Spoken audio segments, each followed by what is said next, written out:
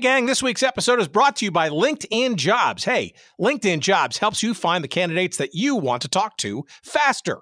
Did you know that every week, nearly 40 million job seekers visit LinkedIn? Post your job for free now at linkedin.com/goodseats. That's linkedin.com/goodseats to post your job for free. Terms and conditions apply. And now, here's our show. Hi, everyone. I'm Bob Costas. As we all know, St. Louis is the best baseball town in America, and you are right now in the heart of Cardinal Nation. But as at least some of you know, St. Louis's Major League history is not confined to the Cardinals. Because for decades and decades, until the midpoint of the 20th century, there was another team in St. Louis. Mostly a losing team, but a team that at one time had a first baseman who hit 400, at one time was the Major League home of one of the greatest and most legendary Negro League stars, at one time had a pitcher who would go on to pitch a World Series perfect game. At one time they were owned by this guy, Bill Veeck, who among other things sent a midget up to pinch hit. They were the St. Louis Browns, the forerunners of the current Baltimore Orioles. And they're part of St. Louis's baseball story too. Welcome to Good Seats Still Available, a curious little podcast devoted to exploring what used to be in professional sports. Here's your host, Tim Hanlon. Well, hello there. Welcome. My name's Tim Hanlon. It is Good Seats Still Available. You know what this is all about. It's a podcast. We've been doing it for almost 5 years now. It's devoted to what used to be professional sports. Thanks for coming on by. If you're a return visitor, we can't believe you've come back, but we are very thankful you've done so. If you're brand new to the proceedings, well, where you been? We're happy to have you too.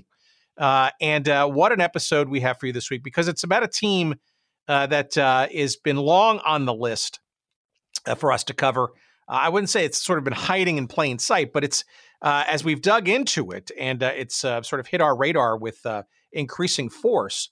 We recognize that this is perhaps one of the more well-supported defunct and no longer with us teams in the realm of pro sports. And we're just kind of embarrassed, frankly. We've taken this long to get to it. It's the St. Louis Browns. Yes, the baseball team that co-inhabited Sportsman's Park for many years in St. Louis. You people in St. Louis obviously know the St. Louis Cardinals.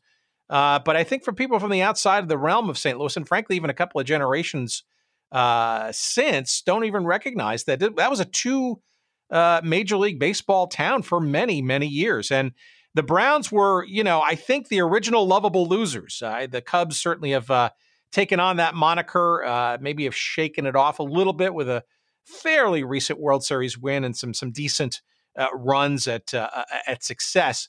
But the St. Louis Browns, nobody sort of rings the bell for them as one of the best teams ever in baseball history. Far from it. As a matter of fact, they were quite lamentable, at least on the field, their on-field performance. So they had a couple of competitive seasons here or there.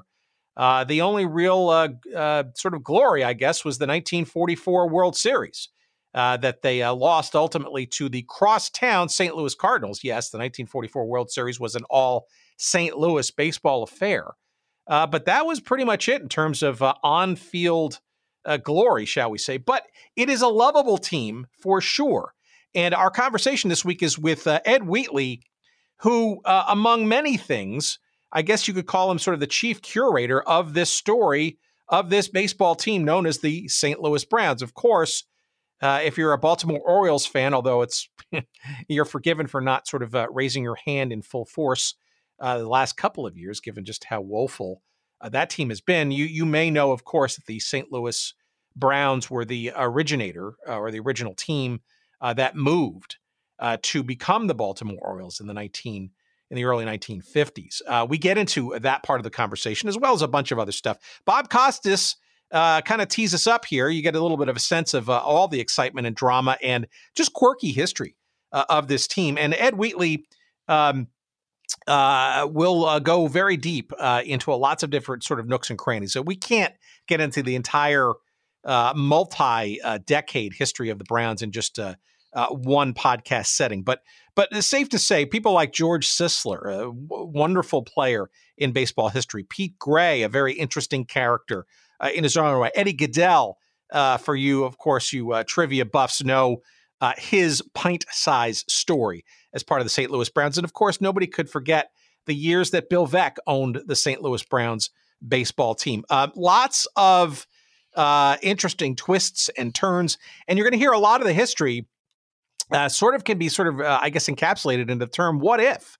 So many different sort of pivot points where the Browns franchise, as you'll hear in our conversation, could have gone in very interesting and perhaps more memorable and maybe, frankly, still domiciled in St. Louis manners and ways.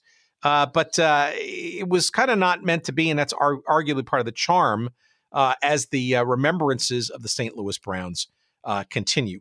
I got a lot of promotional stuff you'll want to hear at the end here, but there are a couple of books that Ed's been part of and or authored. One's called Baseball in St. Louis, From Little Leagues to Major Leagues. We'll tell you how to get a copy of that at the end of the show. St. Louis Browns, the story of a beloved team, with his co-writers Bill Borst and Bill Rogers. That's a wonderful book, too. A couple of films, actually, that you can find on 9pbs.org, N-I-N-E, pbs.org. That's KETC TV in St. Louis. Two wonderful documentaries that you can stream for free. One is called The St. Louis Browns, the team that baseball forgot. It's narrated by actor John Hamm. And there was a follow-up, also Emmy-nominated, by the way, both of these films, called A Baseball Legacy, Fans Remember the St. Louis Browns. And again, at 9, pbs.org, you can stream these films. But, of course, the seminal place you need to go and bookmark, and it's sort of your locus for all things St. Louis Browns, is the St. Louis Browns Historical Society fan club. It's a whole bunch of things. TheSTLBrowns.com. TheSTLBrowns.com. And that's sort of the passion project of Ed Wheatley, our guest this week, as we talk about, and again, embarrassingly late, the St. Louis Baseball Browns. We get into the conversation in just a few moments' time. A couple of quick sponsor notes here. Two great ways to celebrate our final recognition of the great St. Louis Browns franchise. How about RoyalRetros.com, the king of throwbacks, RoyalRetros.com. Our pal Dustin Alameda in I was going to say Phoenix. That would be ridiculous. He's in Portland, Oregon. Completely different climates for sure. Check him out. 503 Sports is the sub-brand. RoyalRetros.com is the site. The Browns jersey is there for you in well-crafted and original styled 503 branded sports fashion, if you'd like to get a lovely version of that. They also have a St. Louis Browns beanie, which is pretty cool, a St. Louis Browns long sleeve T-shirt. There's even an old St. Louis Browns crest T-shirt as well. But just some great stuff there about the St. Louis Browns. And you can get them with your, certainly the jersey, with your name emblazoned on the back or somebody else's name. And there are a couple different versions of the Browns jerseys. There's one with sort of the word Browns across it. There's another one with sort of a sort of scripted Browns version. There's another one with the scripted St. Louis version. A couple of different versions. Check them all out at RoyalRetros.com. And, of course, use that promo code SEATS for 10% off all of your purchases, including these wonderful St. Louis Browns jerseys for you to choose from. And last but not least, why not, of course, check out our pals at Ebbets Field Flannels. That's Ebbets, EBBETS.com, Ebbets.com. And you will find just an absolute exquisite offering. It's their part of their Major League Baseball Authentic Jacket series. It's this, I cannot describe it to you adequate enough, but the St. Louis Browns 1952 version of their authentic jacket, it's as highly quality. The quality is stupendous. It's a brown wool body and sleeves. It's the exact reproduction of the team jacket worn by the Browns in 1952. It's American-made brown wool body and sleeves. It's all wool knit. There's the embroidered patch with the cute little Browns, what would you call him? Sort of like pixie kind of guy looking. logo, zipper front, black quilted lining inside. It's gorgeous. And Brownie, that's his name. That's the logo in there, is on there. And it was just, it's what they were wearing 2 years before they bolted for Baltimore. The St. Louis Browns 1952 authentic jacket, just one of a whole series of gorgeous authentic jackets and a ton more, of course, in sports clothing and authentically done at Ebbets Field Flannels. Again, that's Ebbets.com, EBBETS.com. And of course, we want to save you some money at Ebbets Field Flannels, and the promo code there for you is GoodSeats10, the number 10, GoodSeats10 at Ebbets.com. Thank you both to Jerry at Ebbets Field Flannels and Dustin at RoyalRetros.com. We thank you both for your longtime patronage or at least sponsorship of the show. And we thank you, our great listeners, for sticking around for our fun conversation. Here it comes, coming up here with Ed Wheatley. Let's talk St. Louis Browns baseball, shall we? Please, as always, enjoy.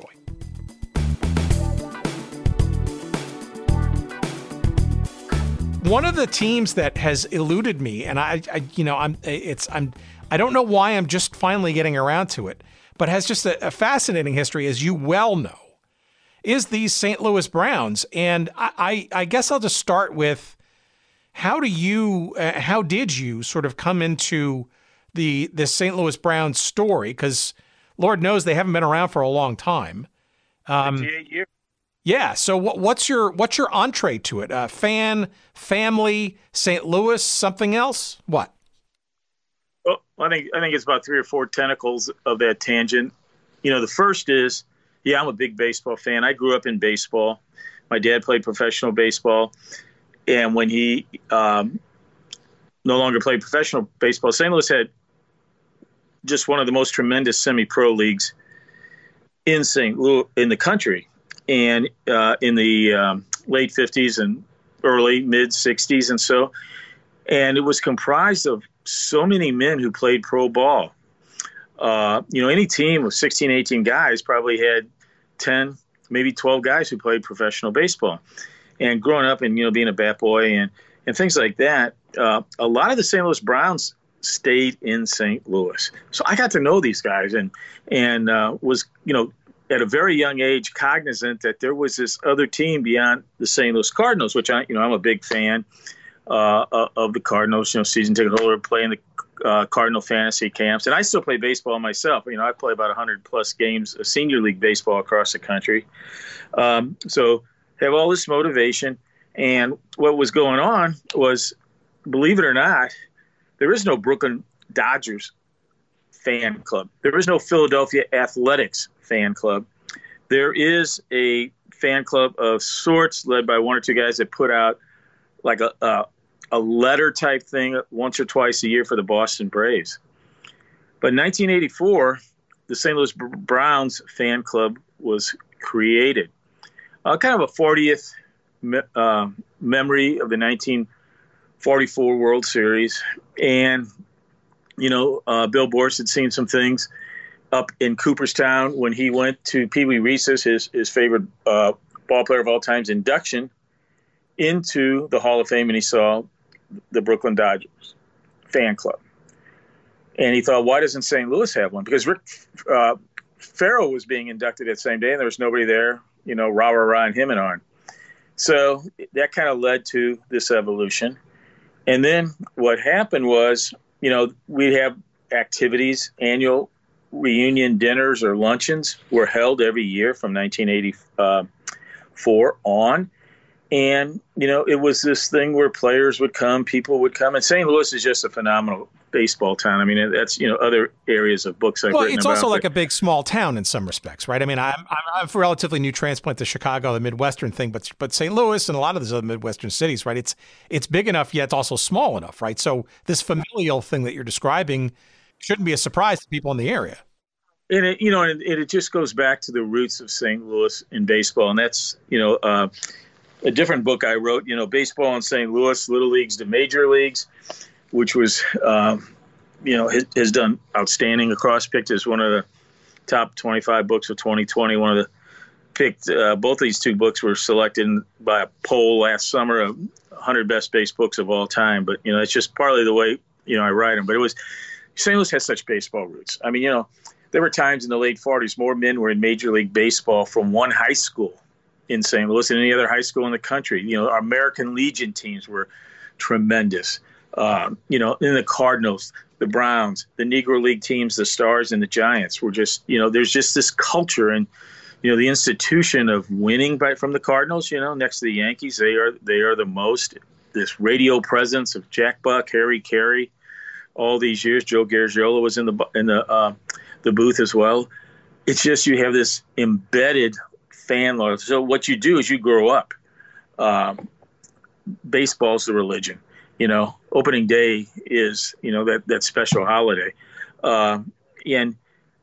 so you have this present, and people love it. So we were having these these luncheons and dinners, and the men who were running it, all of a sudden they were getting up to the age, late 80s or early 80s, retirement, their health, many passing on. And I was retiring in 2016, after a 36-year career somewhere else. And I said I would kind of like to get involved at this leadership level and help run this. And it was starting to, as these other leaders were getting old, it just was losing a little steam and what have you. And, and in my mind, this is a history that shouldn't be forgotten. This is something that is special. This is baseball. And the thing that's different about the St. Louis Browns, as I mentioned, the Brooklyn Dodgers, the Boston Braves, the Philadelphia Athletics, they don't have fan clubs. Well, what do they have? They have a franchise that waves their flag. You go out to Dodger Stadium and you see across the walls the history of Brooklyn, all the great players of those Brooklyn teams, their 1955 pennant, all that stuff, and their rivalries with the Yankees, the Giants. It's there in Dodger Stadium. You go to, Oakland and you'll see Connie Mack's pennants that he won back, all those years, decades earlier in the 20s, 30s, with the Philadelphia Athletics. You go down to Atlanta and you see, the bits and pieces of the Boston Braves, the Milwaukee Braves. You go to Minnesota and in the Minnesota Twin Stadium, they have a big, huge room and section that's dedicated to the Washington Senators. But if you go to Baltimore, you don't see much, or you don't see anything about the Browns. And we've met with the Oriole front office and executives, and they said, and this is the same quote they said when in 1954 when they left town, the St. Louis Browns died. They were buried in St. Louis, and their legacy did not come east. And they chose to put their heritage into the Baltimore Oriole minor league team that was formed after the Baltimore Orioles in 1903 moved to New York and became the Yankees. And then from 1903 to 1954, they had this great, and it was a great dynasty in the minor leagues. But they don't, you won't find a 1944 pennant. You don't find, statues of George Sisler, all these men. And as a result, this history is forgotten. And I said I would take over. And one of the things I was going to do, there wasn't any real great definitive book on the St. Louis Browns throughout this history. So I said, I'm going to write a book. I'm going to use the archives we have, and I'm going to get some publicity going for the team. But also, more importantly, share this memory with the baseball world. And what it led to, not only was Sports Digest picked as the best book published on baseball in 2017, SABR nominated us for the Larry Ritter Award, and PBS came and said, can we make a movie of this book, which with a local St. Louis PBS network, which we did, and received Emmy nomination. And it also was the highest record-setting watched PBS film in St. Louis, and also had the highest pledge drive giving as well. And as a result of that, I remember that while we were in the middle of the film and we were doing a pledge drive, the CEO comes running in and says, "Oh my God, we can't keep the phones off the hook. This is unbelievable." And I said, "Do you have anything else?" And it was like, yeah, there's a whole section that I wanted to put in the film that we couldn't. It's like, let's do it again. So we've actually done 2 films. They've both been Emmy nominated. I've won Emmy awards. Cooperstown has picked up both of the films for their annual film festivals in 2018 and 2019. So we've really kind of regenerated that there was a team called the St. Louis Browns. They're not the team baseball for you got because we don't have a franchise that, recognizes us and promotes us. I mean, even today, if you went out to, MLB's Monday early morning, they put a letter out or what the hottest things in baseball. There was a story that I did for MLB on Charlie O'Reilly. He batted in 1934 at the age of a week shy of 59 years old, the oldest guy to ever bat. And, it's so many of these little oddities are there about the Browns. And as a result, in St. Louis, as I said, it's a baseball town, but we have over 700 active people with the Browns nationwide.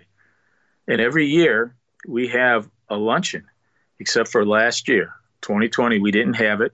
We had a dinner or luncheon, but we generally go to luncheons these days. And we have over 400 people attend. It's amazing, the love of the St. Louis Browns. It's interesting that you mentioned, usually this is a question we kind of wait till the end, but I might as well get to it now. And you sort of hinted at it, but the question generally revolves around, in situations like these, right? Especially for teams that have, I like to call them sort of previously domiciled, right? Whether they took the name, the nickname with them or not. We do find on so many occasions, it's basically a cul-de-sac of where the quote unquote official history or memories or memorabilia or any of that kind of stuff does and should live where it should be, right? And the historians and the statisticians will say, well, of course, it's with the Orioles. That's the team that moved on, and although they do want to distance themselves perhaps from the records, I guess, of mostly of the Browns. I think frankly you could ask anybody who's an Orioles fan, like where have they been the last, say, 3 out of the 4 seasons, right? 48 games behind, 49 games behind, and I think in 2018, 61 games behind first place. But I digress. So is it Baltimore and or should it be? Or should it be perhaps in St. Louis instead, especially given what you've just described? There was essentially, it sounds to me like an abandonment of the team. There was. Actually, I wasn't there to watch it, but there was a bonfire where the Orioles, as they were packing up, because there's 2 parts to it. There was a bonfire. A lot of the records, uniforms, those things were actually destroyed. When was this? 1954. The last game was played by the Browns in September 1953, and in 1954 they moved to Baltimore. And actually, there was just less than a dozen of the players who were with the Browns actually made it on that team in 1954 with Baltimore. So there was this real cutting of the ties. So we have been able to gather a lot of memorabilia from the previous owners, especially Donald Barnes. His family had been outstanding in giving us all his records and things. And we have built it up from people donating and wanting to keep it alive. I mean, and I'll tell you about some of the events that we do throughout the year, just besides this luncheon. I mean, we do multiple roundtables. We do this night at the Grizzlies. Now, the roundtables, what we'll do is we'll do one kind of like a hot stove one in late January, early February, where we pick a topic. Maybe it's George Sisler, one of the greatest men to ever play the game by far. It was ironic. His grandchildren came and, not only provided his own personal memorabilia, but told the stories that he would pass down to them. How like Babe Ruth and Ty Cobb there in 1939 when they all gathered in Cooperstown, they were talking who would be the first pick for a baseball team. Cobb, Ruth both immediately said George Sisler, So we would have a round table and, we get several hundred people come to these round tables, and it's like, I believe half the session should be 2 parts. One, we talk about the guest, the person we honor.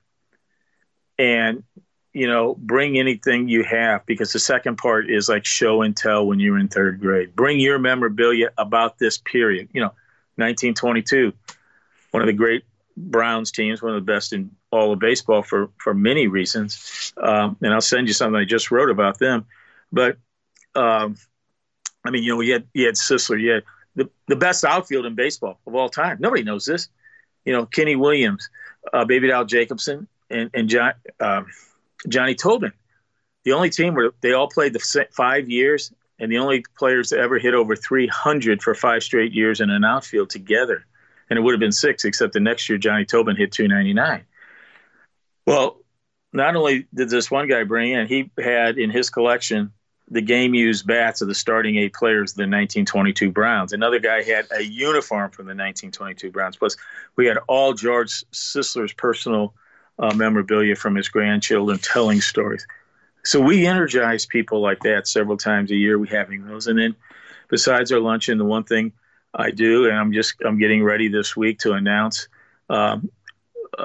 this year's special. The Gateway Grizzlies is a minor league team that plays just across the river in Illinois, about 5 minutes away from Busch Stadium.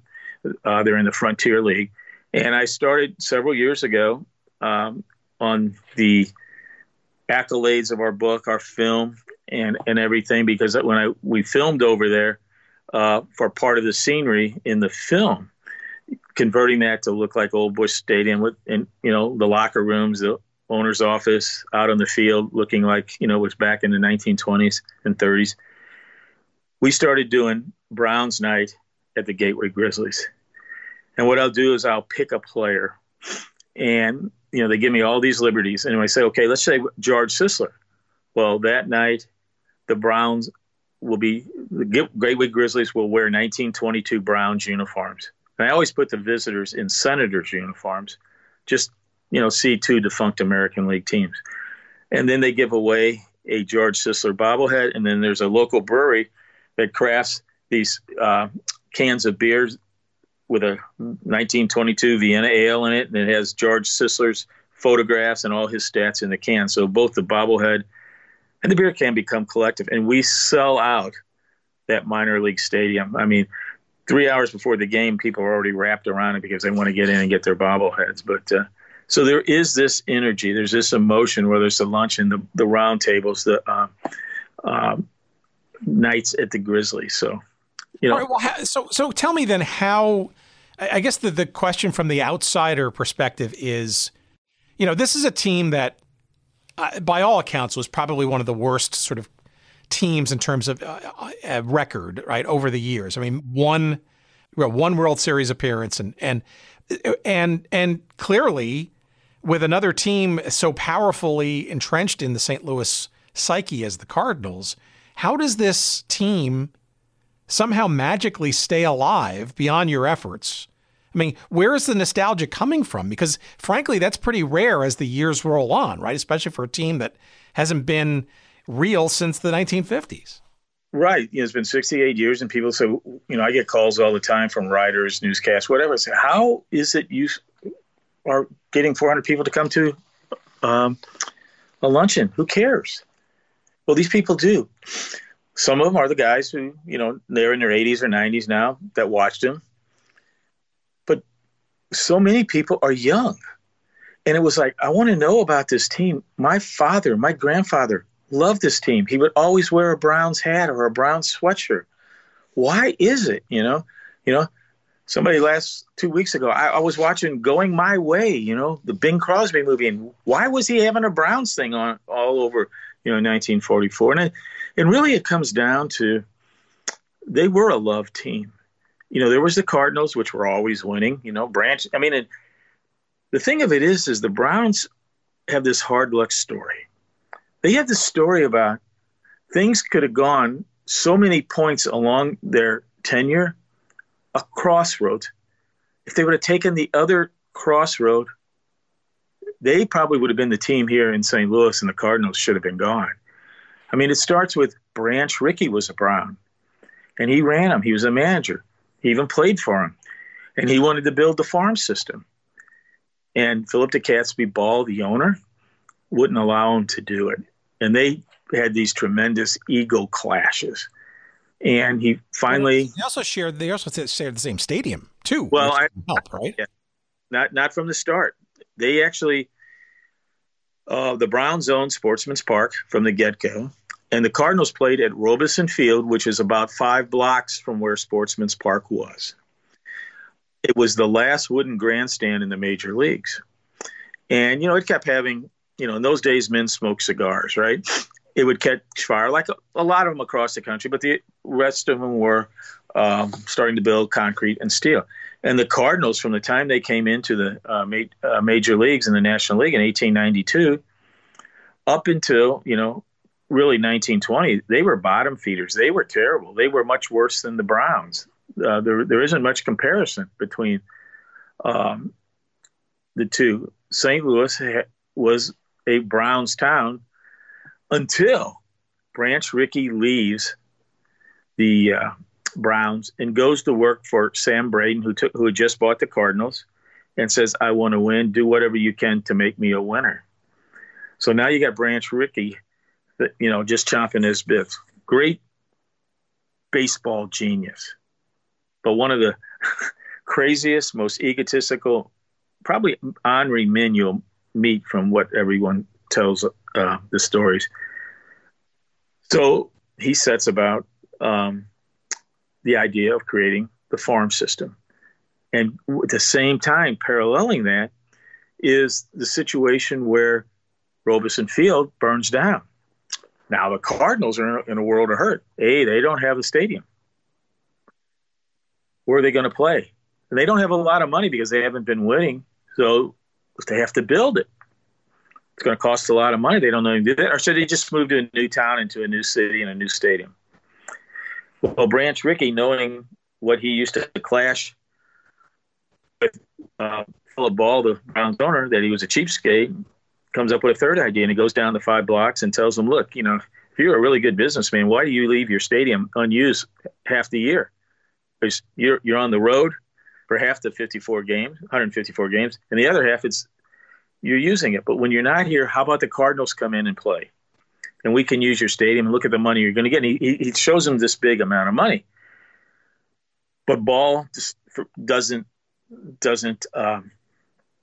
divide it by the 30-year lease and whatever, and it's really not that much money a year. So all of a sudden the Cardinals have not much, they're not paying a lot to maintain a stadium and upkeep and, all the things that it does. And all he does is take that money and invest into the minor leagues and creates the minor leagues, something that Ball said was too expensive. And now all of a sudden Rickey has all the money. And then on top of it, he took the land where Robeson Field was, sold it to the St. Louis City School District, which was in dire need of a school in that area. He jacked up the price. They gave it to him. He adds that money to minor league systems. And by the way, that school that I'm speaking about, they build there, that high school, is the one I spoke of earlier, that in the 1940s and 1950s had more men in the major leagues than any other high school in the United States. So what goes around comes around. So that was one of these big turning points. And then Philip DeCatsby Ball, he died a few years later. And what happened was his family didn't want to invest any of his portfolio back into the Ball Stadium. And for multiple years, the team was run by a bunch of estate lawyers. And their whole idea was to protect the wealth of the estate and not invest in the team. And, they would sell off good players. And that's where they started kind of doing this dive in their history of through the 30s. They had, and I just did an interview with one of the writers on, is it really true that, 80,000 people, in a whole season? Well, yeah, that is true. But it was also during the Great Depression too, and people did they have food? They have money for this or that. And going to baseball games was a lesser priority when you could listen to it on home. So in the meantime, Rickey invests all that money. And what's he get? He gets a World Series team in 26, 28, 30, 31, 34, 42, 43, 44, 46. if he would have invested with the Browns could have had it. If the Catsby Ball said, no, you can't come in my stadium, Cardinals would have been out of St. Louis. And the other thing was one of these forks in the turn is in 1922, the great teams led by George Sisler. In 1922, they lost the pennant by one game to the New York Yankees. It was a fantastic battle throughout the year. The problem is the greatest hitter in baseball, George Sisler at that time, who was batting well over 420, he got hurt in early September. Taking a wild throw from the shortstop, he jammed and tore his shoulder. And basically for 3 weeks, you didn't have George Sisler. And then slowly they kept losing games and lost by one game. What would have happened in 1922 if the Browns had won the pennant and been the first team, because the Cardinals aren't going to win until 26, the first team to win a pennant in St. Louis? I mean, it could have etched their franchise. I think as you go through their history more and more, you find this is all missing. There's a situation that comes up. Even in 1944, hey, we win the pennant, right? But who do you have to go against? You don't even get the full limelight of your city because you're going to have to play the Cardinals, to really see who's the best. And even in that series, Stan Musial always talked about, we were the underdogs. Everybody was rooting for the Browns to win. So, I mean, and there's so many instant, one right after the other. If just a little bit had gone different, things could have happened. And, even when Bill Veeck bought the team, he was going to run the Cardinals out of town. I own the stadium. I'm kicking them out of the stadium. The owner of the Cardinals is going to jail for tax evasion. Fred Sy, that was. And it looked like they were gone. It looked like they were going to Houston, except then Augie Busch, owner of Anheuser-Busch, stepped in and said, I think I could sell a lot of beer if I owned a baseball team. So, well, let's back up for a second. You mentioned the Ball estate, which I guess was 33 to 36, essentially owned the team. And then Donald Lee Barnes buys the team in 36 and is the owner during this period of time when the Browns achieved their highest pinnacle of on-field success, meaning that 1 year in 44 where they went to the World Series. Give me a sense, though, around that time, because it seems like Barnes also kind of came to the conclusion, and maybe even before their on-field success, that maybe St. Louis couldn't afford, shall we say, two franchises. And obviously a lot of war effort and distractions and economic challenges and stuff, I'm sure, sort of weighing on him as well. But do I have this right, that there was a possibility that the Browns, he was maybe thinking about trying to get the Browns to go to L.A. a full decade or so before the National League actually did it in the 50s? Yeah, about 16 years earlier. He bought the team from the Barnes, from the Ball estate, and he put together a conglomerate. And he was trying to win in the late 30s and early 40s, but again, basically what happened was he inherited not only a depleted team of good players, but kind of a depleted franchise, the minor league system. Everything was a mess.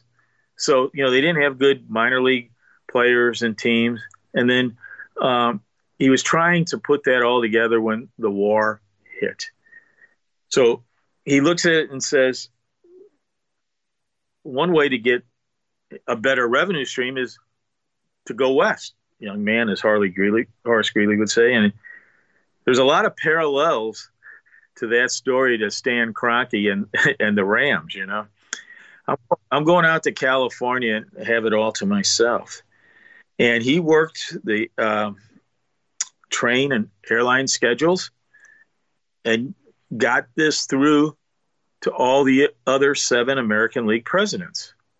And by the way, the man who did all the grunt work and was the real executive and general manager of the Browns through all this was Bill DeWitt Sr., who is the father of Bill DeWitt Jr., who owns the Cardinals. And there are some key stories that take place with Bill DeWitt we can talk about later, when we get to Eddie Goodell and Pete Gray and Willard Brown and Hank Thompson. But at this period, they've got it all done. And they're going to go to Los Angeles, and they are going to have a big announcement dinner. The press, everybody's coming. We're going to announce this and make this happen. And the dinner is scheduled for December 8th, 1941. This, once again, is one of those little paths in the road that just doesn't take the right path. Because the day before is Pearl Harbor, everything shuts down. Baseball won't go west, until 1957, ends out back in New York. But it was, how do I get some money and revenue back in this team and get this team back in shape? And, California was starting to grow, and transportation was the key that it could happen. And, if Pearl Harbor had not changed the world, there definitely would have been a Browns team in California. They would have it all to themselves. They would have had all the riches and the financial opportunity to grow. And instead, the war comes, they work, they struggle, and they had some decent teams starting to build in 42 and 43. Yeah, ironically, it seems like they management seemed to take advantage of the fact that most of the bigger teams with deeper pockets had a lot of their best players poached for war duty, whereas the Browns, I guess, either luckily or cunningly did not. Probably cunningly and strategically is a better term, and the credit really goes to Bill DeWitt Sr., that he put together what many call the best 4F team ever in baseball. And, the Browns only describe 4F for our younger listeners. 4F gave you, you let you out of military service. It could be you had a health infirmity, of some reason that you could not, be a soldier or a sailor, or there was some family issue. And he put together and strategically placed this whole team across the country at times. And so as he found men who had played several years earlier and were out of baseball, and he brought them back because they were over the age to enlist or be drafted. They may have had a minor issue.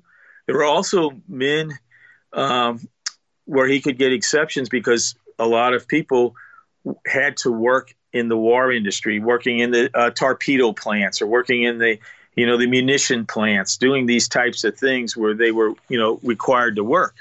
And to give you a couple examples, he would, as I said, station them. And, we had Denny Galehouse lived in Cleveland, and he had to work this job. But on the weekends, he was off, and he would immediately take a train Friday night to arrive on Saturday to pitch Saturday's game.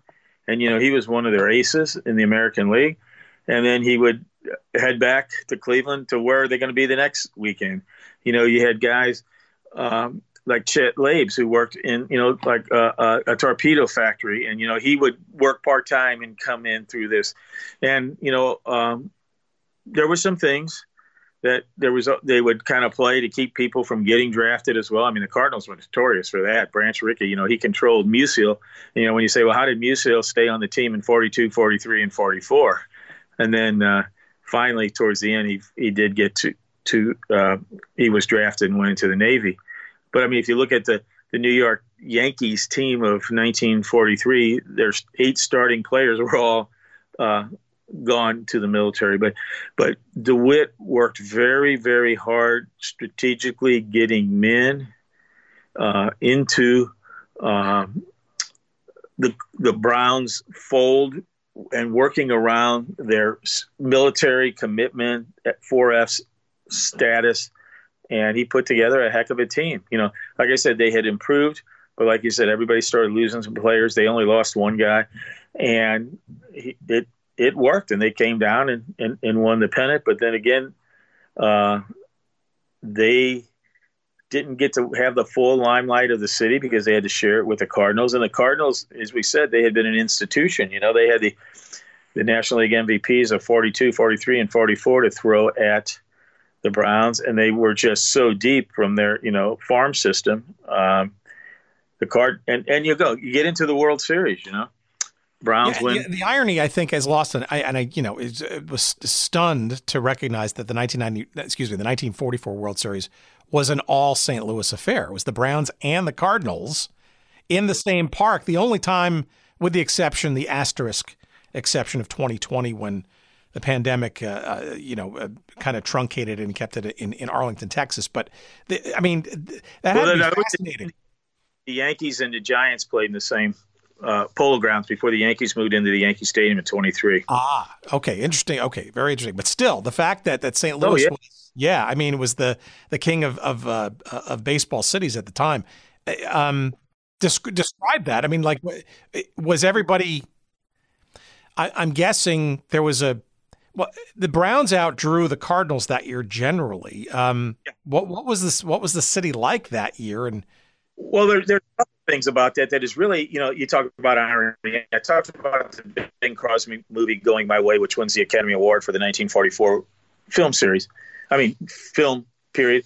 And throughout that, he plays the Catholic priest, and he's always wearing Brown's hat, Brown's jacket. And by the way, a guy last month called me and said, "Hey, my dad got that jacket, Bing Crosby's jacket. He was in the RKO prop thing, so I don't, whether he does have it or not, because he's supposed to give me some more information on it." But when that was filmed, there was no World Series yet. And 1944, what was the second best and the most popular film of the year? And it was just on every television station a month and a half ago. Meet Me in St. Louis. And with Judy Garland, that came out also. They were celebrating the 40th anniversary of the St. Louis World's Fair in 1904 and 1944. And the world was singing, because of this movie, Meet Me in St. Louis, And gosh darn, what happens in October 1944? It's Meet Me in St. Louis for the World Series as the two teams play one another. And, the town really, really, you got to remember, the Cardinals had been there in the World Series in 42 and 43. And as Stan Musial said, we were the underdog. Everybody wanted the Browns to win. They win the first game. And they should have won the second game. They were leading, and Nels Potter threw a ball into the right field corner on a bunt, allowing the Cardinals to get back in the game and eventually win in extra innings. And they win the third. So in reality, here's one of these fates of the Browns. It could have been, the whole story of the Browns' history is it could have been, it could have been up 3-0 And at that time, no one had ever come back by 3-0 to win a World Series. And it just didn't happen.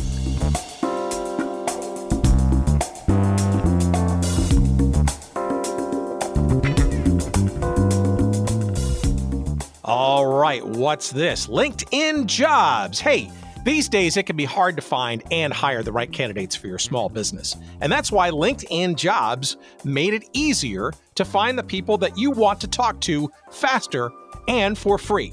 You can create a free job post in minutes on LinkedIn Jobs to reach your network and beyond to the world's largest professional network of over 770 million people. Holy mackerel. I added that part. Focus on candidates with just the right skills and experience, and use screening questions to get your role in front of only the most qualified. Then, use the simple tools on LinkedIn Jobs to quickly filter and prioritize who you'd like to interview and hire. It's why small businesses rate LinkedIn Jobs #1 in delivering quality hires versus the leading competitors. LinkedIn Jobs helps you find the candidates you want to talk to faster. Did you know that every week, nearly 40 million job seekers visit LinkedIn? Post your job for free at linkedin.com/goodseats.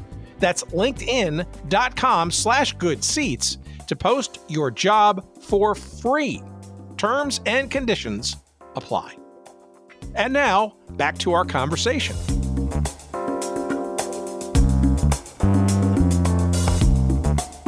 After the war, though, it seemed like that it really sort of exacerbated the Browns' futility, right? I mean, having sort of climbed that mountain, so to speak, coming all so close, it almost felt like that the war, being over and some of the top players finally coming back to actually resume to the extent that they could their careers. It really feels like that was sort of a period that maybe almost accelerated the disparity, perhaps, of the Browns' ability to compete on the field at that level. There's a couple things there. Going into 1945, the Browns were picked to win the American League again. And they felt they had the same strong core. And, the war was still going on. As the clock ticked to 1945, you got to remember, halfway through the 1944 season, the Americans hadn't even landed on Normandy Beach for D-Day, And when the World Series happened, they were still not too many miles from, the English Channel, working their way up through France. So, I mean, the war was still thought that it would be a while as spring training came about.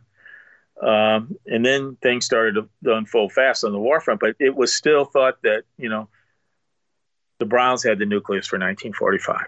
But here's one of those other situations. The team was confident. They felt good. They were getting some guys back as, their service time would be up and they would come home. And the Browns brought up a gentleman by the name of Pete Gray. Pete Gray had been the MVP of the Sally League. He had led in multiple offensive categories down in the Sally League. Best minor league player. Pete Gray is the one-armed man who played Major League Baseball. Again, one of these things. What's the only team that had a one-armed man? The Browns, Pete Gray. And Pete Gray, he had a little chip on his shoulder throughout life because, some people made fun. He didn't deserve it. Well, he was the MVP, right? And he had super speed. And the man, if you watch him and the film of him catching and hitting and throwing, he could perform. And the other thing about it that I think is probably the most important part of the Pete Gray story, and if you've seen my films, and I can, get you copies, whatever you need, but I had brought into people a gentleman as one example who, as a young child in the early 40s, he had an issue with his leg, and he was kind of a cripple, and his dad took him regularly to Sportsman's Park. You look at that man there. He's playing Major League Baseball, and he doesn't have an arm. Think about what you can do, and, with what yes. And it's not only this young man in this film that tells the story, looking back at his, childhood 80 years earlier. It's every soldier coming back from the war who was wounded or had something. If Pete Gray can make it in the majors, I can maybe do something, But the problem was, as Pete Gray came in to the clubhouse, all of a sudden the players weren't accepting him. Hey, we won last year. We don't need help. And it caused some consternation, criticism, and unruly behavior in the Browns clubhouse that kind of took this team that was projected to win and turned them into kind of some problems. And they like Mike Krivich, they'd start trading guys who were key cogs. He was a guy who only guy hit over 300 that year for the Browns. But there were such hard feelings about bringing in Pete Gray. And then the second thing is, and I'm here to tell you, the difference between hitting minor league baseball and Major League Baseball is big, even though it's a matter of inches in movement. They figured out how to pitch to Pete Gray, and, changing some movement. And, with one arm, he couldn't adjust real well. And, he had a so-so year, but he was out of baseball. But it was that kind of thing that it caused a disruption on the team. And, and as a result, Pete Gray has been cast somewhat as a joke. Sometimes, he shouldn't have been doing that. But I look at it more as what an inspiration he was to American society and American soldiers coming back. That, look, guys, many of you are wounded. Many of you are deformed, but look at what you try, you can become something.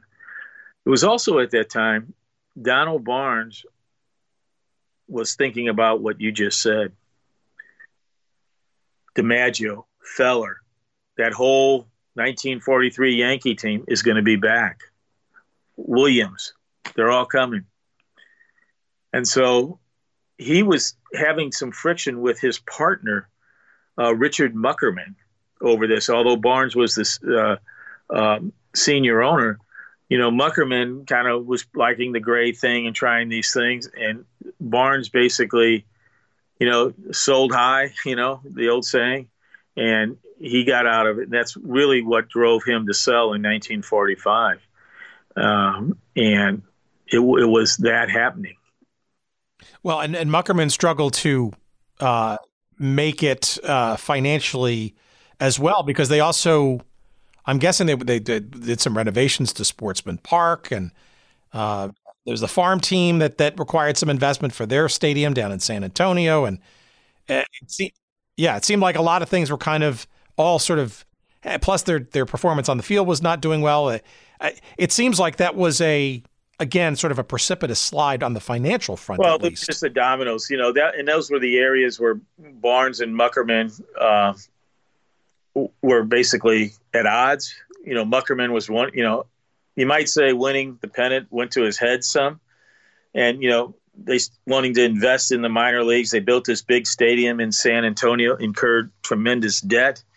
And, all that was coming together, and Barnes said, I've had enough. So then all of a sudden you lose Barnes. Muckerman's somewhat over his head. He's taken out loans, with Major League Baseball and things and others. And, he then winds up selling 2 years later to Bill DeWitt Sr. and his brother Charlie. And they will own it and, try to recoup and they did some things, and what they're in itself is one of the other things where people just ignore or don't know, because there's no one but us heralding this. July 1947. On April 15th of that year, Jackie Robinson breaks the color barrier. And on July 5th, 1947, Larry Doby breaks the color barrier in the American League. And Bill DeWitt is saying, we need better players. And he goes to the Kansas City Monarchs and acquires actually 3 African-American players from the Monarchs. And he brings up 2 of them, Willard Brown and Hank Thompson, to play. He said, look, we have a large African-American community in St. Louis, and we've got seats for them. And so he's trying to do 2 things, bring in new fans, but also get better players. I mean, Willard Brown's in the Hall of Fame. He was selected as one of the Negro League's players in 2006 to be in the Hall of Fame induction. And then Hank Thompson had 2 marvelous World Series appearances in 51 and 54 with the New York Giants. But, St. Louis is not recognized. I was up at the Negro League Baseball Museum in Kansas City when I was doing some research on one of the books, and I was talking to Ray Downs. So I said, where is the picture of Willard Brown and Hank Thompson here to talk about the Browns? Not only were they the 3rd and 4th men to cross the color line, but St. Louis was the first team to have 2 African-American players. I mean, the Cardinals would not have an African-American player until 1954.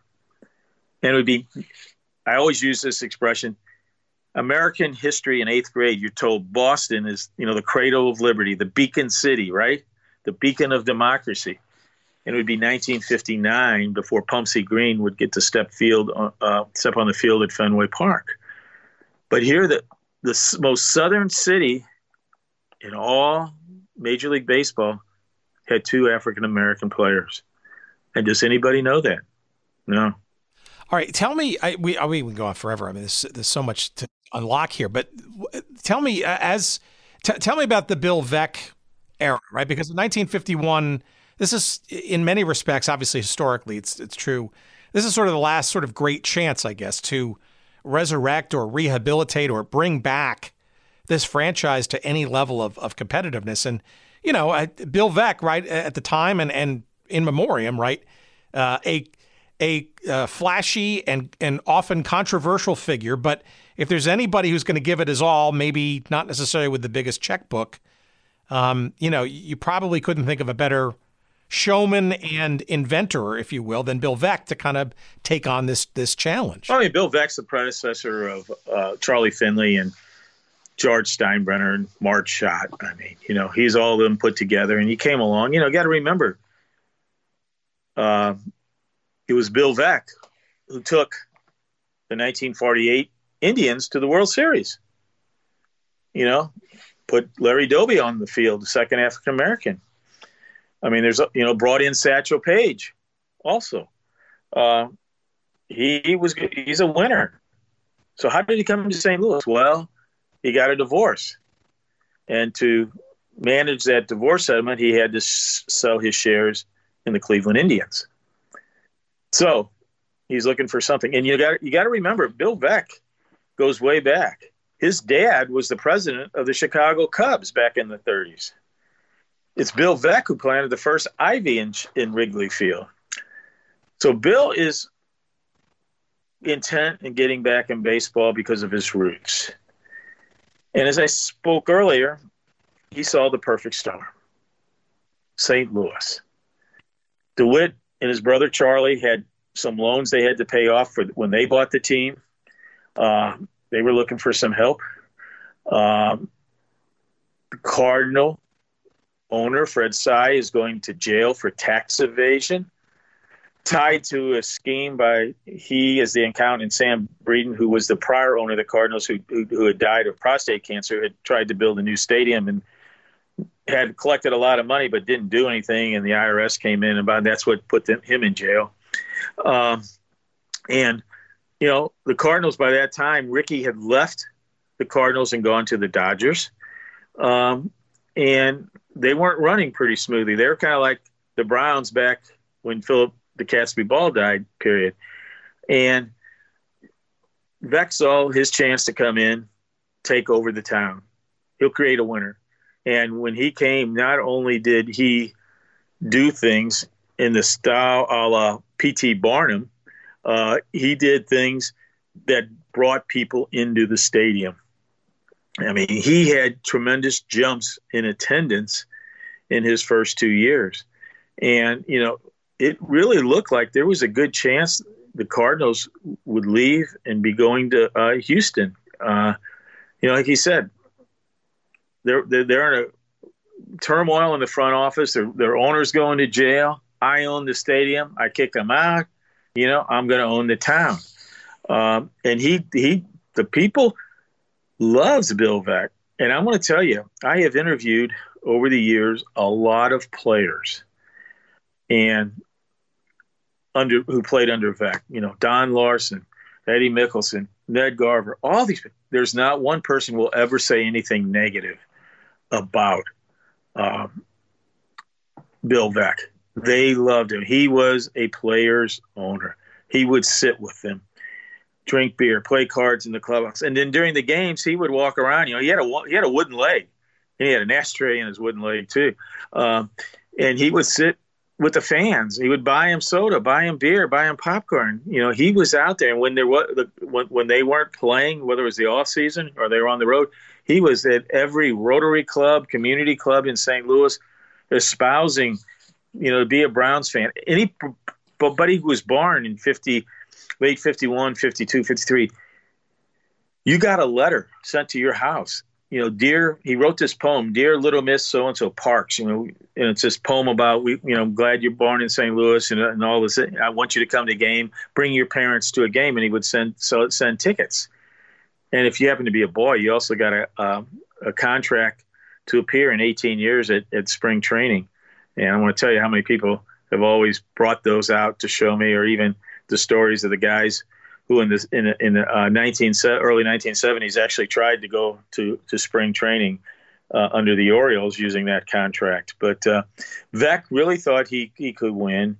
But, he was trying to get the money and resource. And, the other thing is the Yankees did not like Veeck, and they were doing everything to hurt him. But well, nobody liked Veeck. I mean, a lot of people didn't like him in the baseball. St. Louis, club. They loved him. I mean, Veeck always had this thing. As I said, he was the P.T. Barnum of baseball.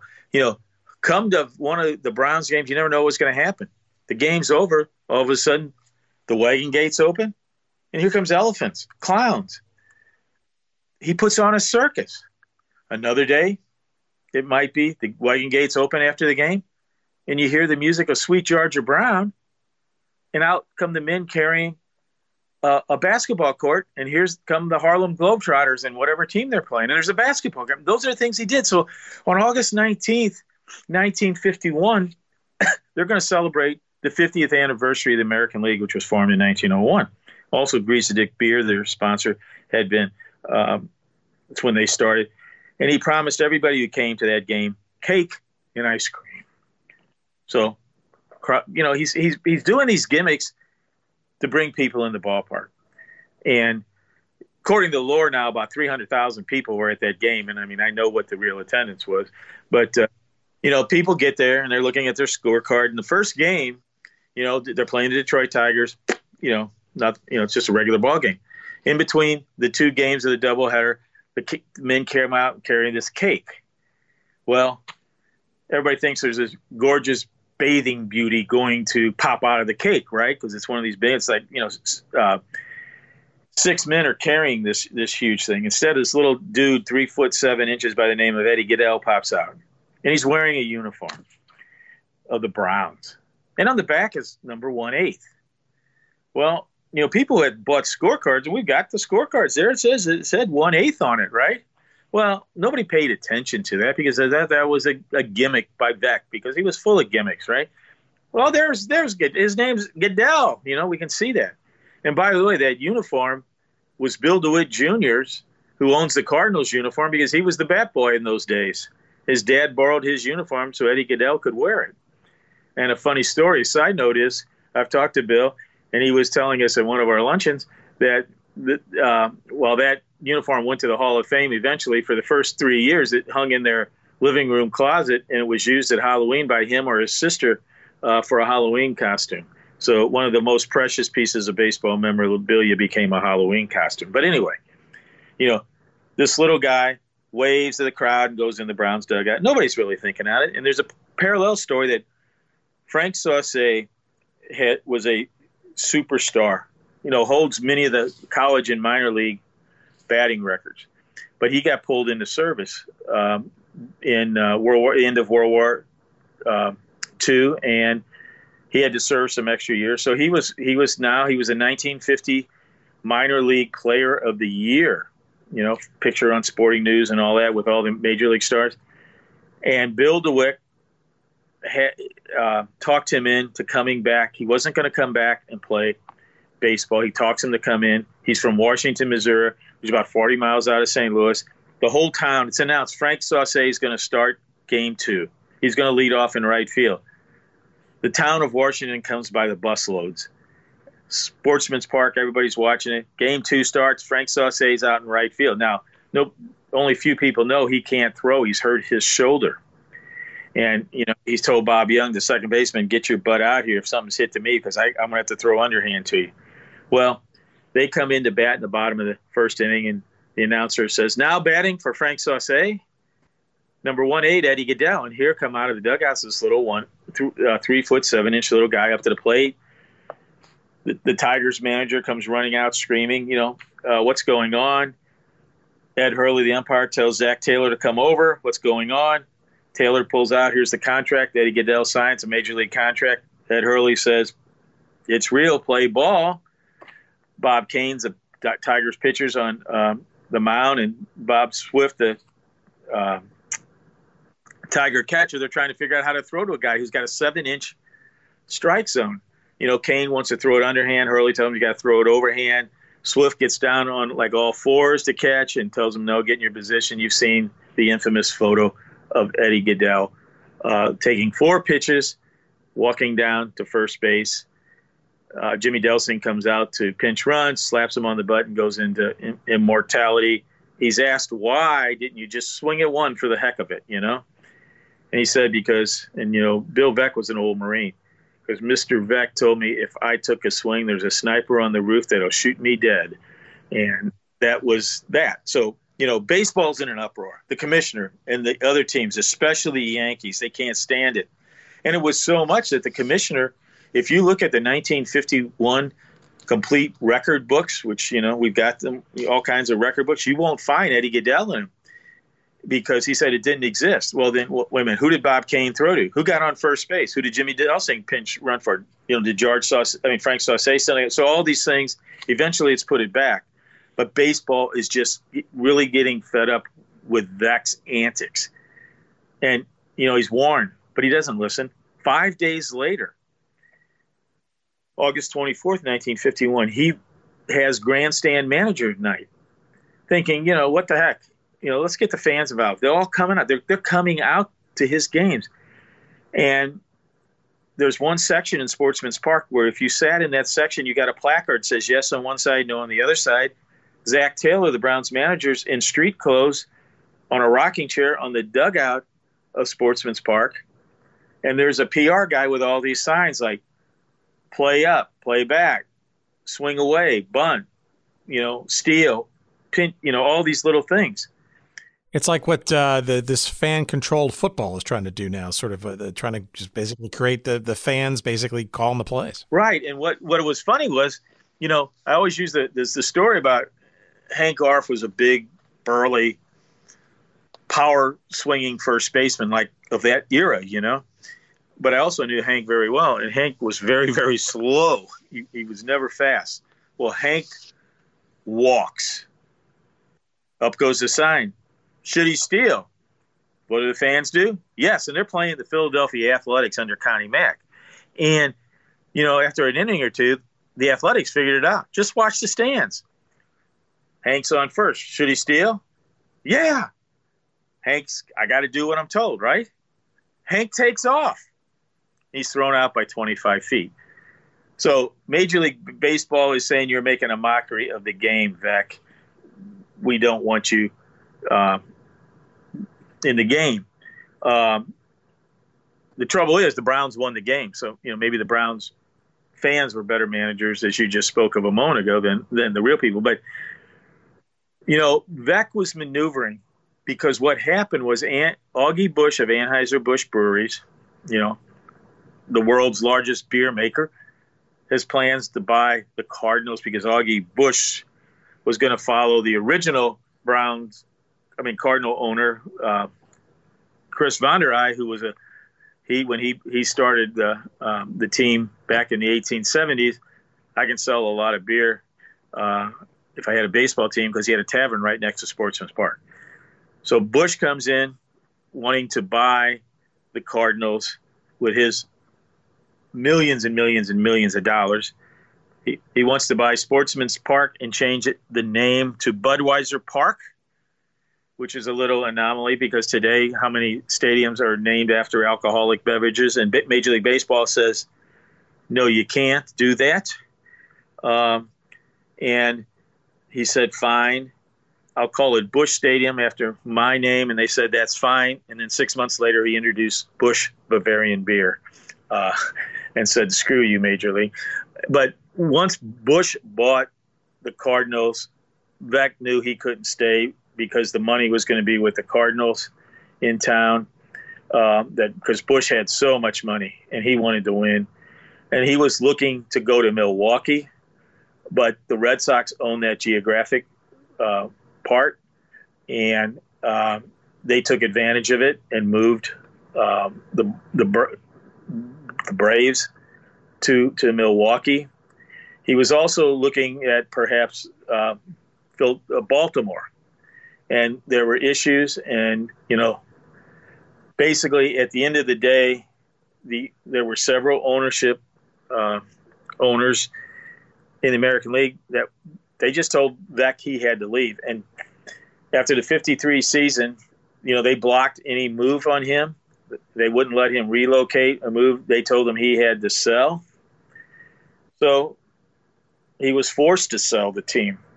They basically took his franchise away. But the irony of it is, a couple years later, they bring him back, and he takes the White Sox to the '59 World Series. So you want to tell me this all makes sense?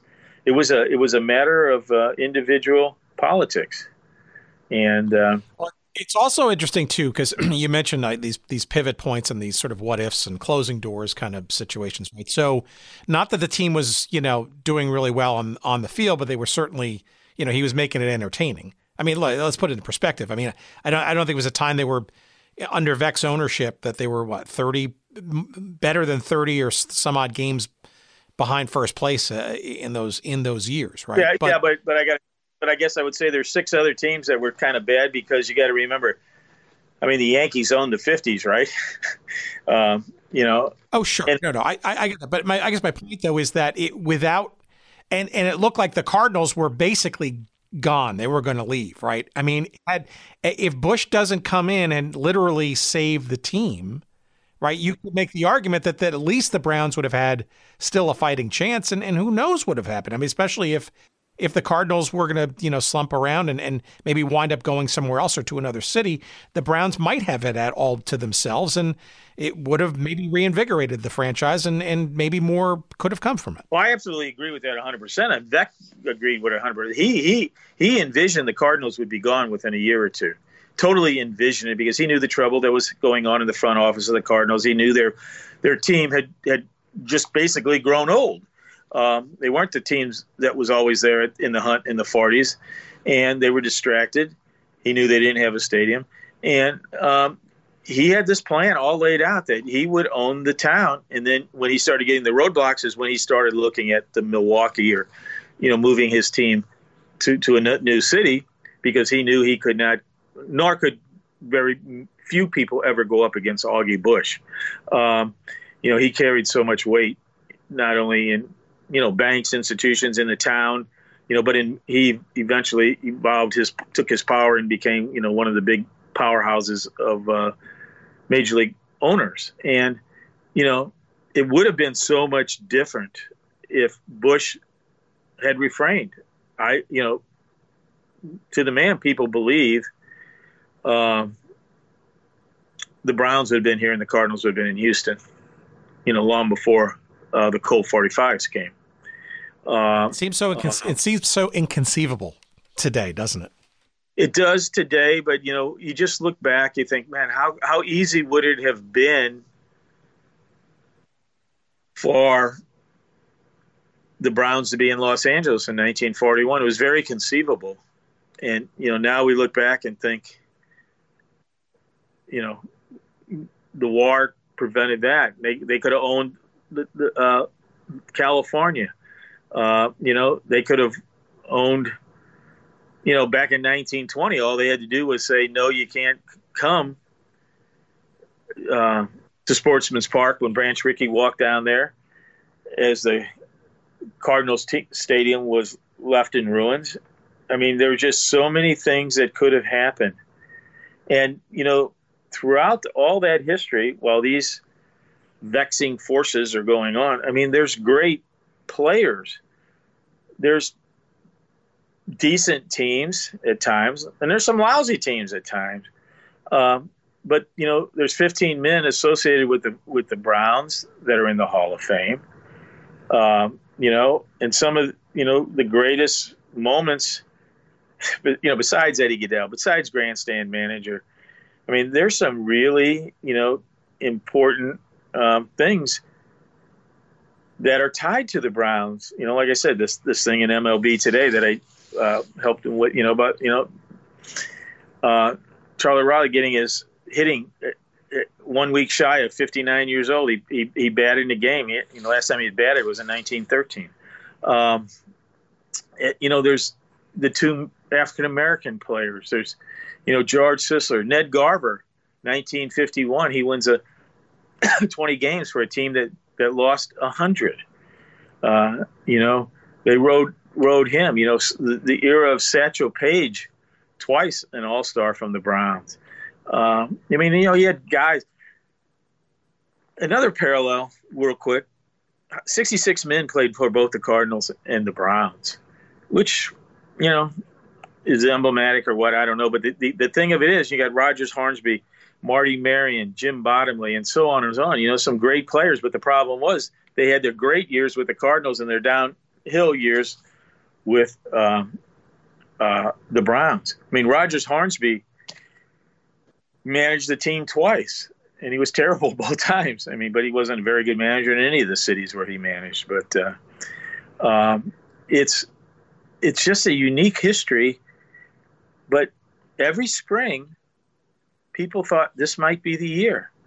Sure, you were 64.5 games out of first place, but last year, but maybe this is the year, because you never know in baseball. And yeah, well, that sounds like a team that I know on the north side of Chicago that for dozens of years were sort of the same. All right, well, here's my last question, and let's just the Browns were the lovable losers long before the Cubs. Yeah, and that's the irony, right? So I guess that sort of is the question, and we'll promote the movie and the books and all that kind of stuff. And if people are this is new to them, they will find that to be rich troves of interestingness that we couldn't even get close to touching in this conversation. But I guess I'll sort of come back to what was sort of one of my first questions, and you kind of brought it up. Why do the Orioles ignore this history? And how, besides these books and the movie, how does this history continue to live on? There's only so much of people who are actually first-person witnesses to this team left. How and where and in what forms does this history and will this history continue? Certainly you and your colleagues have gone to great lengths to keep this historical society up and running and going. But where will this live?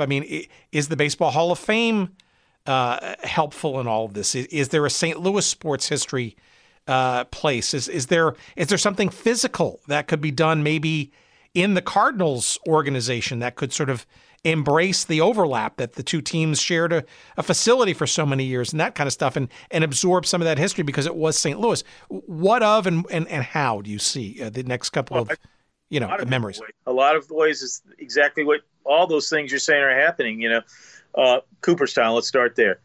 I have spoken twice at Cooperstown on the Browns. Our films were selected as part of their film series. Festival they have, the limited film festival weekend. And I spoke up there, and it's funny when you're telling these people from New York and Boston, which, is predominant up there in New England at the Hall of Fame, and they're going, we've never heard about this. I get on the radio in Baltimore, I'm invited, and people go, I've never heard about this stuff. The Orioles stuck with their minor league franchise history. John McGraw, Babe Ruth, they were all part of the Baltimore Orioles and many, many, many other players. The Cardinals, Bill DeWitt, who owns it, and his son Bill DeWitt III, as president of the Cardinals, they are very strong partners with us. The St. Louis Cardinal Hall of Fame has a big section about the Browns. We have displays throughout the city where we display our archives. We spend a lot of time going into all kinds of organizations, bringing our portable Browns museum with us. We are very active. And as I said, the things we do, the partnership where, we had the Gateway Grizzly game, 1922, featuring George Sisler. We had 1949. Roy Sievers was the first American League Rookie of the Year in 1949, and we did a year where they dressed as 49 Browns. And by the way, the very first ever MVP in baseball was handed out in 1922, and who did it go to? A Brown, George Sisler. The first Rookie of the Year, as I spoke about, was first awarded in the American League in 1949, and who did it go to? Roy Sievers, a Brown. We did. We had it all set up in 1920 because Don Larson, his fame was one day in October in 1956 for the Yankees, but his love the Browns, he said, there never been a Browns, there'd never be a Don Larson. And he would come every year to our luncheons and just sit there and sign autographs. Wouldn't charge a cent to anyone because that's his way of giving back to the Browns. And so we did his bobblehead. We had it all ready for last year when the virus came, but we did it this year. And we will be announcing our coming bobblehead here next week. And, people flock. So, I mean, we're doing things, and people ask that same question. We're doing things to try to make a difference. And to your other point, when there are no Browns, we're down to 4. 2 years ago we had it was funny. There was a point where we had 9 left, and each one of them played a different position. So we could field a team. We said, get first base with a walker might be hard, but now we're down to 4. I think we've had 3 of the last 4 oldest living major league ball players were Browns. We said losing helped you live longer. And, I've always put in perspective. People say, well, what are you going to do when there aren't any left? I said, we'll keep doing what we're doing. We'll keep spreading history. There aren't any Civil War soldiers. There aren't any World War I soldiers. And there's not many World War II soldiers, but we still herald them with roundtables and luncheons and reunions. And I see no reason why we can't do that for the Browns. And everybody tells me we're with you. We've reinvigorated with the 2 PBS films. Why? I am really appalled that the people in Brooklyn who love the Dodgers so much don't have a fan club. They still don't recognize and remember. I see no reason why we can't continue. And it's these young people who come to our events who want to learn. We have people, we do it in the summer, these luncheons and dinners. So people come from out of town, and they bring their kids. And it's just amazing to stand up on that podium and look at 400 plus people there to talk about a team that hasn't played in 60 plus years and think, wow, how special is this?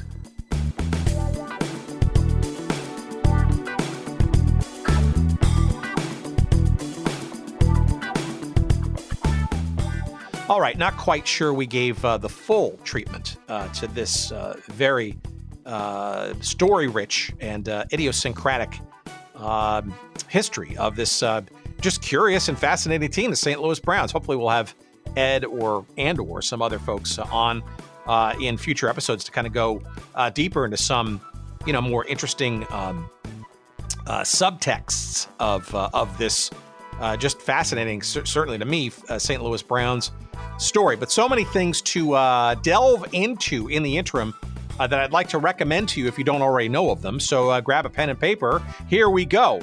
The website. This is sort of the it's slick, it's deep, it's just a treasure trove and a great on-ramp to lots of stuff. TheSTLBrowns.com. The letter the, THE, STL Browns, TheSTLBrowns.com. Check that out. That's Ed's labor of love. The society is there. All the links to great stuff. There's a Facebook group. There you go.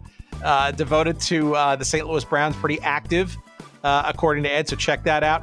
You can also send Ed a note directly via email, stlbrowns@swbell.net. In the interim, though, check out the films. They're both available on the PBS St. Louis station called KETC TV. Their website is 9NINEPBS.org. 9NINEPBS.org. And the 2 films you want to look for, you can search them up and stream them and watch them live right there, accessed on demand. The St. Louis Browns, the team that baseball forgot, narrated by John Hamm, is there for you. And you can also check out the sequel, both Emmy nominated, by the way, A Baseball Legacy, Fans Remember the St. Louis Browns. Again, both on 9pbs.org. And of course, must get the 2 books that Ed has written or co-written. The one that's currently out is called Baseball in St. Louis, From Little Leagues to Major Leagues. That's the one he wrote on his own. as well as the other book that he co-wrote with Messrs. Bill Borst and Bill Rogers, called St. Louis Browns, Story of a Beloved Team. Both of those books are available wherever you find good books. Amazon, of course, probably the quickest place. And if you'd like to give us a couple of shekels of love by purchasing that book, by all means, go to our website at goodseatsstillavailable.com. Just search up this episode 247 with Ed Wheatley and find a convenient link. Why don't you? And we'll get a couple of referral credits, if you will, for your purchases of said books. We appreciate that. As well as any books you might want to buy through our website. Of course, the website is where you're going to find all of our past and future episodes. Lots of great stuff there. You can send us email at hello. I'm really trying to speed through this. hello@goodseatsstillavailable.com. That's the email address. You want to follow us on social media? You can do that too. You'll find us on Facebook. You'll see us on Instagram at Good Seats Still Available, and on Twitter, probably where we're most active, at Good Seats Still. Let's see what else. We've got a weekly email newsletter. Just search the website. You'll find a little link to add your name to that. Go for that. Our thanks, of course, to our pal Jerry Payne. Jerry Payne Audio Excellence. Always a pleasure working with you, and thank you again for sticking around with us this week, kind sir. And let's leave you with a little musical tribute, shall we? This is a very interesting find. We always try to find sort of like original fight songs or theme songs, that kind of stuff. Surprisingly, we didn't really find one for the Browns, although we did find this one from 1972 from an surprising source. His name is Skip Batten. You may remember him as one of the original members of the Byrds of the late 60s, early 70s. He was also part of a reconstituted Flying Burrito Brothers. But in 1972, he had an album out, and there was this little ditty on it devoted to, I think, perhaps, maybe some personal memories of the St. Louis Browns. Here it is. Enjoy, and we'll see you next week. Bye-bye. I got the St. Louis Browns. I got the St. Louis Browns. Since the St. Louis Browns left town. Since the St. Louis Browns left town. Ooh, we're the St. Louis Browns. Tell us what you found. The St. Louis Browns were a baseball team, and they lost more than the Mets could ever dream. They had a one-armed man in left field named Pete Gray in 44. There's no healthy men around to play baseball then. There's all the way fighting in a war. Bill Vick came along as general manager along about 47. He hired a man to play for them. He stood about 4'11". I got the St. Louis Browns. I got the St. Louis Browns. Since the St. Louis Browns left town.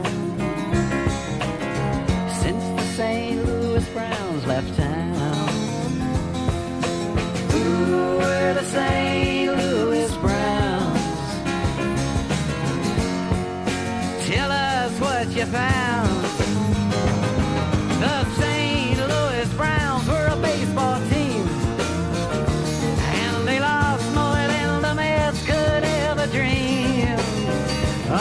St. Louis had a hitter, Roy Sievers was his name, and in that team's dismal history, he hit many homers in many games. They had a no-hit pitcher, he pitched a real humdinger, but Bob Turley got too surly, and they traded him too early. I got the St. Louis Browns.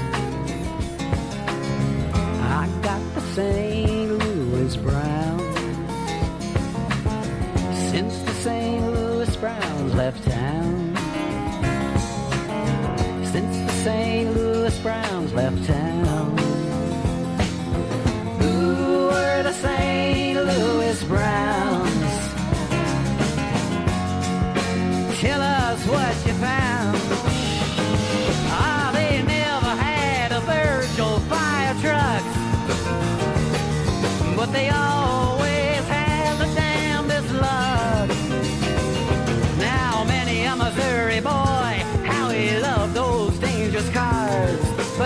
mother loved the lonely Browns, although they tried so hard. Meanwhile, folks in Baltimore, they wanted a baseball team. So they called St. Louis up and said, do you think the Browns can leave town and become part of our Baltimore dream? Well, you know what happened. The Baltimore Orioles became a real winning club. And in the hearts of all teenage boys everywhere, who are now in their 30s and 40s. Well, sometimes they look at their fallen out hair. They remember when they had the same